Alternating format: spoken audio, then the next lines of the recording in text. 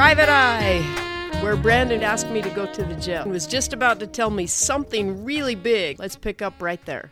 So I go to jail, find out what the big news is. And he haws around, and then he says, well, okay, I'm going to tell you.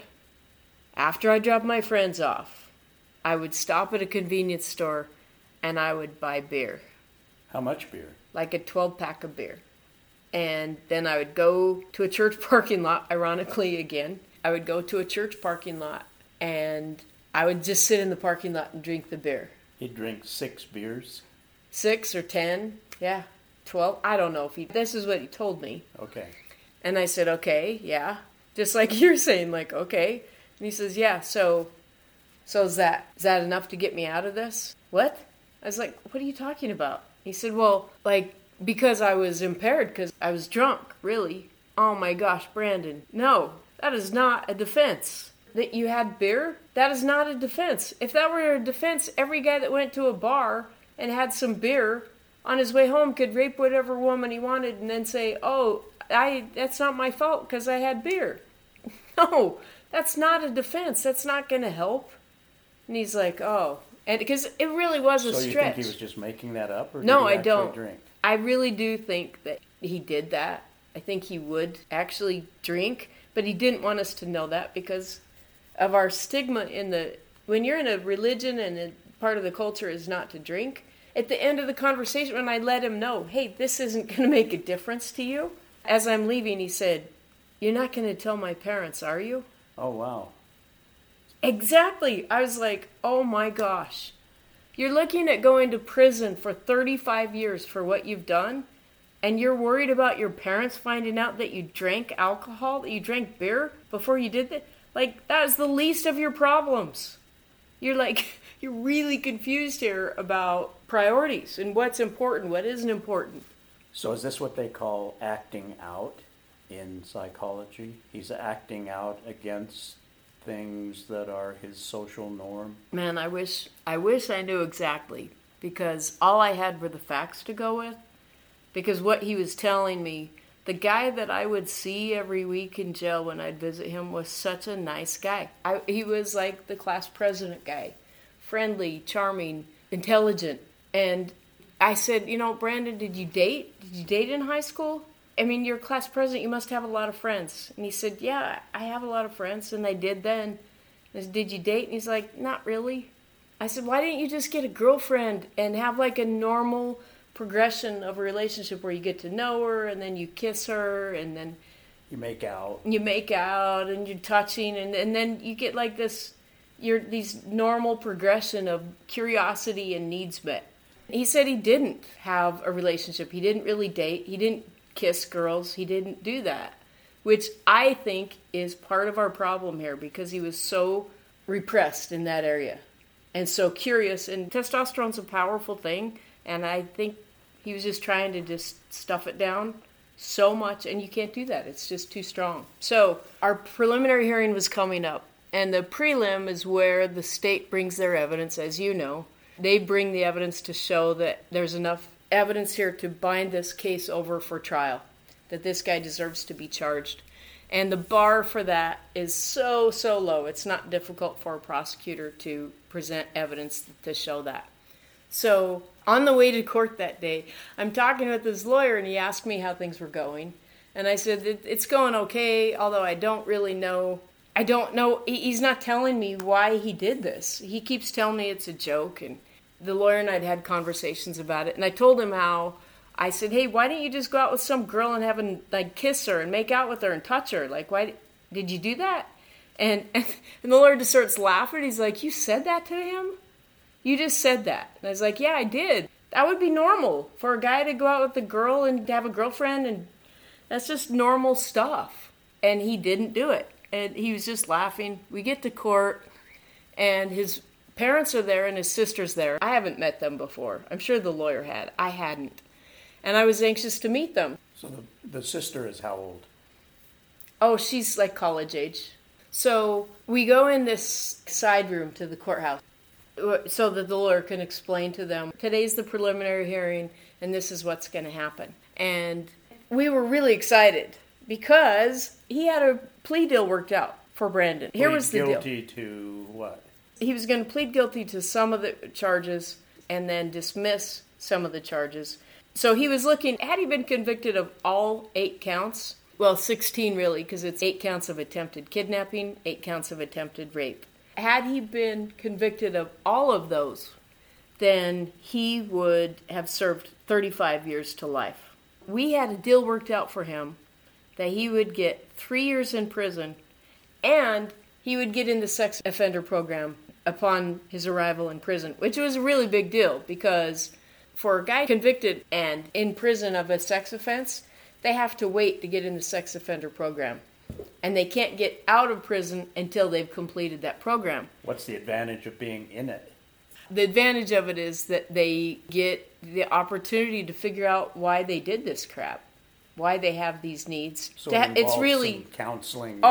Really intensive counseling. So we were really excited about this deal. I couldn't believe that we would get that great of a deal, but he had a really great lawyer. His lawyer has a good reputation. So we take this family, his parents and his sister, into this room, and the lawyer's telling them, like, hey, we have a plea offer, 3 years, and he gets in the sex offender program. And that's great because you can't get out until you get in the program, and some guys wait years to get in, but we have this worked out. I'm looking at their faces. I can't wait to hear how they're going to respond. And his mother just, like, her face goes dark red, and she just starts yelling at us and starts telling this lawyer, you haven't done anything for my son. You're not helping him at all. We know it's a brain injury. This is not him. He's never done anything like this before. And the only reason he's doing this is because of this brain injury. And you're not even calling a doctor. We've been asking you to call a doctor to get an opinion, and you won't. And she just goes on and on and on. And this lawyer is a real tough guy. And I just looked at him to see, like, what? How is he going to take this? And he was upset. I could see it in his face, see it in his eyes. He hated it. But he was listening. Finally, a moment that he could say, please listen to me. This is the best deal that Brandon will ever get. I have a really good reputation. I'm really good at this. Because of that, they're offering me a good deal. And I looked over, and she just tears into him again. And she says, we've talked to other lawyers, and these other lawyers, they'll hire doctors. They're going to look into this brain injury, and they say that the brain injury is probably the reason that he did this, and they're going to get him out of this because of the brain injury. And I looked at the husband, his father, to see, like... Oh, so he was there too. He was there too, but he wasn't saying anything. And I look at him to see, like, in his eyes, like, what do you think of all this? And he was so quiet. He just, like, put his head down, like he was just brokenhearted. And he didn't say a word. And then I was wondering, man, maybe, do you think maybe Brandon having a domineering mother like this, who is just so adamant, like so black and white, this is the way it has to be, and so almost vicious in her approach to things. I wonder, at that moment I thought, man, was she abusive to him? Is she abusive to her husband? Was she abusive to Brandon? Did this, like... Or controlling, maybe? Controlling, like... And with this domineering mother and his father being... At least in this setting, he was very passive. Did that change... Did that change his life? I just didn't know. And I couldn't know in that setting. So you're not buying the brain injury thing? I'm not. And the reason I'm not is, and the reason I didn't then and not now is for what I said. He came home from his mission for a year while he healed from his broken leg and surgery and the leg without incident, then went on his mission, completed the mission for a year without incident. Tell me that's this. 2 years without, and that's right after the alleged injury. Has anybody ever been exonerated on the basis of a broken leg? Not on a broken leg. And Not even for brain injury. And that's the other thing. So there's not a broken leg defense. Lawyers can come up with as you know, lawyers can come up with just about anything for a defense. Have I ever heard of someone being successful with that? No. The mother, and not the father, the mother made it extremely abundantly clear that she didn't want to work with us anymore. And when I say us, I mean him. So you got fired. I mean the lawyer, him. So we got fired because she didn't want to work with us. And he said, well, and how is the legal system works, if there is a motion pending, if there's something pending on a case, a lawyer can't just withdraw. Not without the permission of the judge. Exactly. So he said, well, we'll go talk to Brandon and see if Brandon feels the same way. And she's like, yes, he does. I know he does. We just talked to him. Okay. So we go in the courtroom. When there's a preliminary hearing, they bring our defendants there, and they keep them in a holding cell. It's off to the side of the courtroom, and there are a number of inmates in there, in these holding cells. And we go in, and Brandon's there. The guard brought us into a private room so we could meet with Brandon. And the lawyer just asked him, hey, your mother tells me that you don't want to work with me anymore.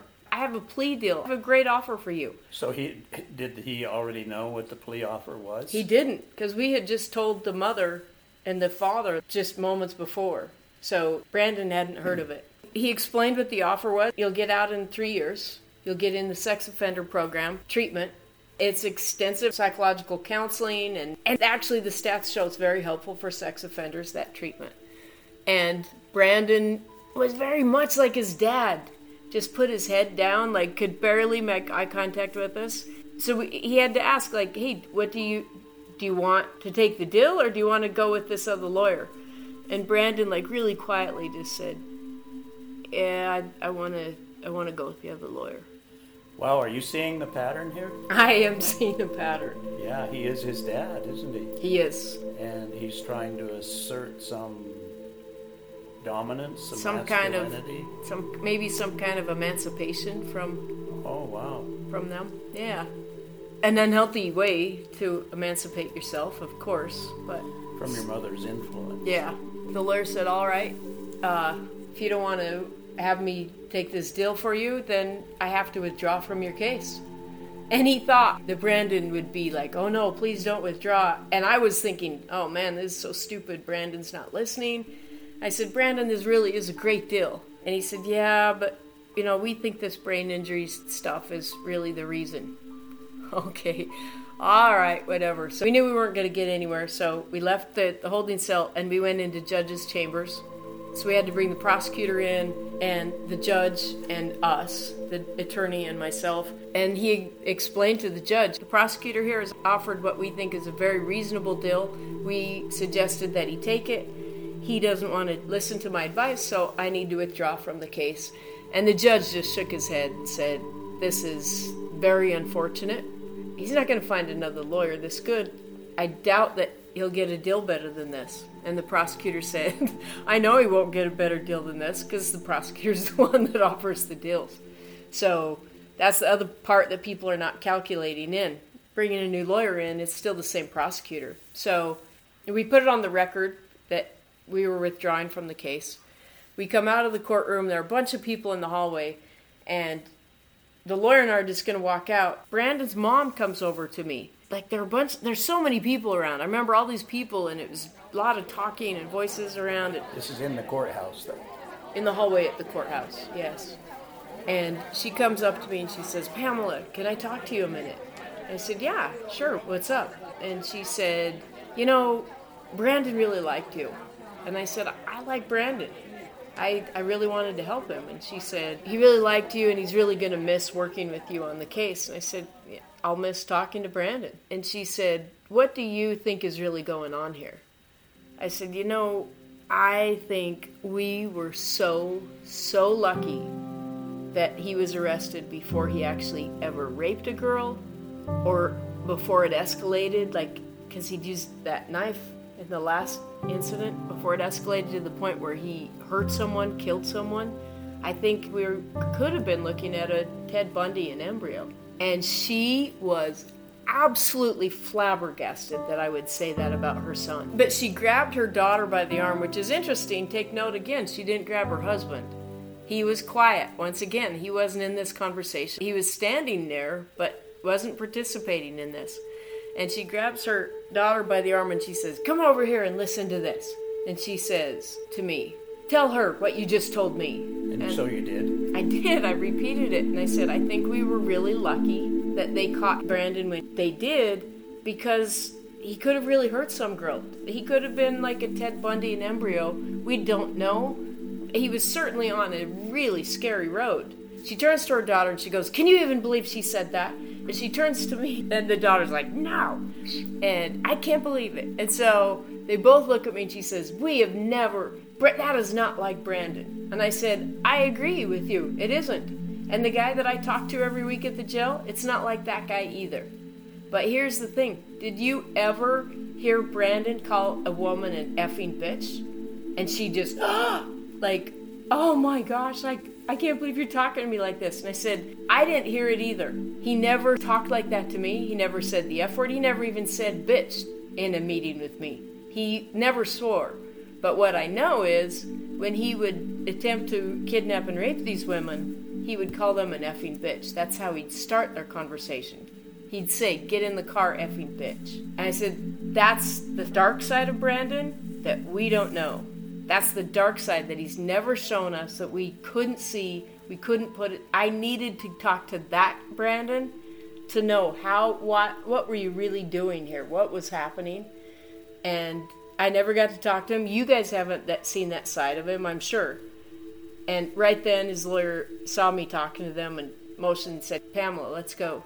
So we walked out of the courtroom and he was just shocked that they wanted to talk to me more because they disliked him so much. And he said, "What were they saying to you?" And I said, "They were asking what I thought happened with Brandon, like what's going on, because they said Brandon liked me and he trusted me." And I said, "I think we dodged a bullet here. Brandon had some real darkness in his soul." And he's like, "What? You told that to his mother?" And I said, "I did. He does have darkness in his soul.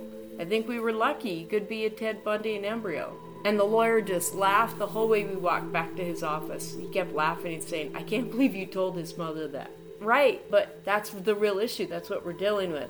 Of course, we don't know what's going on. Then I read in the paper a few months later, and sure enough, Brandon and his family had hired a new lawyer. And that lawyer had, in fact, not just hired one doctor, he hired three neurologists to run tests on Brandon's brain.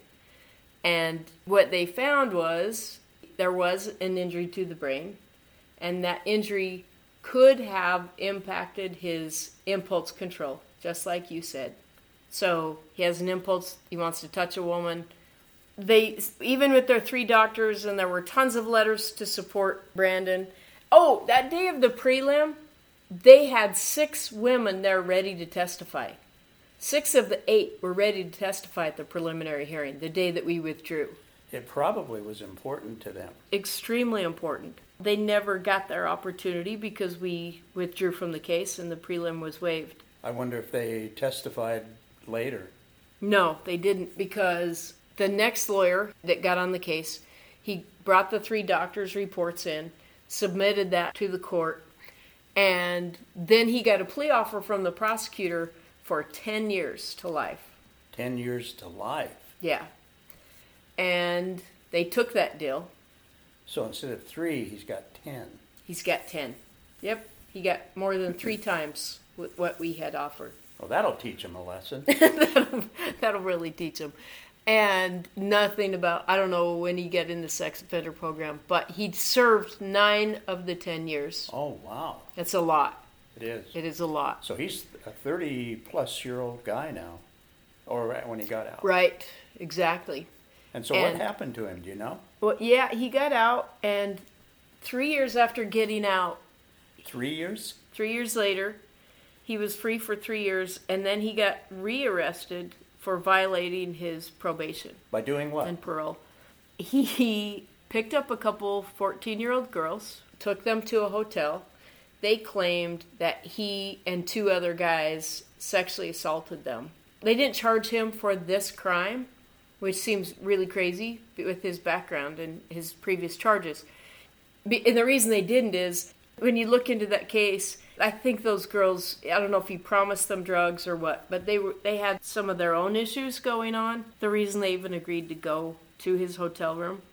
And then they claimed there were 2 other guys with him and that they'd been kidnapped and forced into the room. But when the police saw the video, there were not 2 other guys. It was only Brandon and the 2 girls voluntarily going into his hotel room. But that was still a violation of his parole because he was to have no contact with minor women, not minor girls. And because of that violation, they threw him back in prison, which is where he is in prison to this day. Oh, my word. What a waste of a life. Exactly. It's kind of like where we started with this, that quotation from Thoreau. Yes. Most men live lives of quiet desperation and go to the grave with the song still in them. Well, Brandon's life really wasn't quiet. His desperation... It got pretty loud. And I don't know that we'd call what was in him a song, would it? Well, I guess it could be a really horrible song. I think there was real goodness in him, mixed with some real darkness in him. And he was trying to decide which song to sing, wasn't he? I think there was a real battle with him between light and dark. And we know, it's so apparent when the dark took over, but I really think, the guy, he did some really commendable things. He was class president in high school. People liked him. People liked him. His mother liked him. His parents really like him, I'm sure, and his sister. And he completed a Mormon mission. That's no small thing. That's a big deal. And he was in college when this whole thing started. So I really like that metaphor, trying to choose which song you're going to sing. Yeah, and I think he probably sang both. There was a time, one of the meetings I had with Brandon, I said, I'm a Mormon too. You can't tell me that you go out and try to kidnap these women on Saturday night, and then when you're sitting in church the next day, there's no way you're thinking, this is just a joke, this is funny. You know better. That was something dark that you were trying to hide. There's a difference. So he's expending a lot of effort to rationalize some pretty awful behavior, isn't he? At least he was then. I really hope that he got better, because the fact that he was rearrested and is in prison again, I'm troubled by that. But one of my more fascinating cases, because I really think there was so much goodness in him. You remember anything from psychology that would explain that, how someone gets so detached from reality that they don't acknowledge or can't even see deviant behavior in themselves? Well, the bad part about that is you can't grow until you can see that. That's the first step. You've got to acknowledge the truth, like the good and the bad. You have to acknowledge where you are, and if you can't. If you can't see where you are, you can't see where you need to be. Yeah, and his mother certainly couldn't see it. Do you think that he didn't see it, or that he was afraid to confront that thing inside him? I think he saw it. I think he knew that he had it, and he knew that part of him. And I think for most of us, we are afraid that we are not good enough, and that because we're not good enough, we won't be loved. And I think he was so afraid for the world to see that part of him that wasn't good enough, that he wouldn't be loved by, certainly, I think he was fearful that his mother wouldn't love him, his father wouldn't love him, I think we're fearful that the love that we have around us is conditional. I think possibly because the love, so often for ourselves, the love we have is conditional. Now you're getting philosophical. I know. And I don't want to go that far down that, but I do want us to think about, I'm not defending his behavior at all, but it's fascinating. No, you got fired. You can't. That's true. I did get fired. Well, the lawyer I worked with got fired. They wouldn't have fired me probably until I told them their son was like Ted Bundy. Then They would have fired me. But I loved this case. It was fascinating. I think it's... What a fascinating look at human nature. Yeah. The potential of human nature. Yeah. To live in an unreal set of ideas. Yes. That this is just a joke. I find it hard to believe that he believed that This was not a joke. I don't think he believed that it was a joke. I think he believed he could get out of the charges if he said it was. I mean, if you go through life, regular experiences, and you don't go threatening girls with a gun Or a knife. or a knife, how did he not learn that? I think he knew it. That's my argument, that he didn't have a brain injury, because if he had a brain injury, you wouldn't be able to distinguish between right and wrong. You wouldn't be able to distinguish. You'd just run around with a gun or a knife. He knew to hide it. The fact that he knew to hide that tells me he knew right and wrong. He knew what he was doing was wrong, but there was something that was so compelling to him to make him do it, even after they had the sketches on the news. So it's a fascinating case. I hope that we all look at it and learn from ourselves, learn from this what we can. Thank you. This has been Brandon, the good guy, or Wolf in Sheep's Clothing. Thanks for listening to Pamela, Private Eye.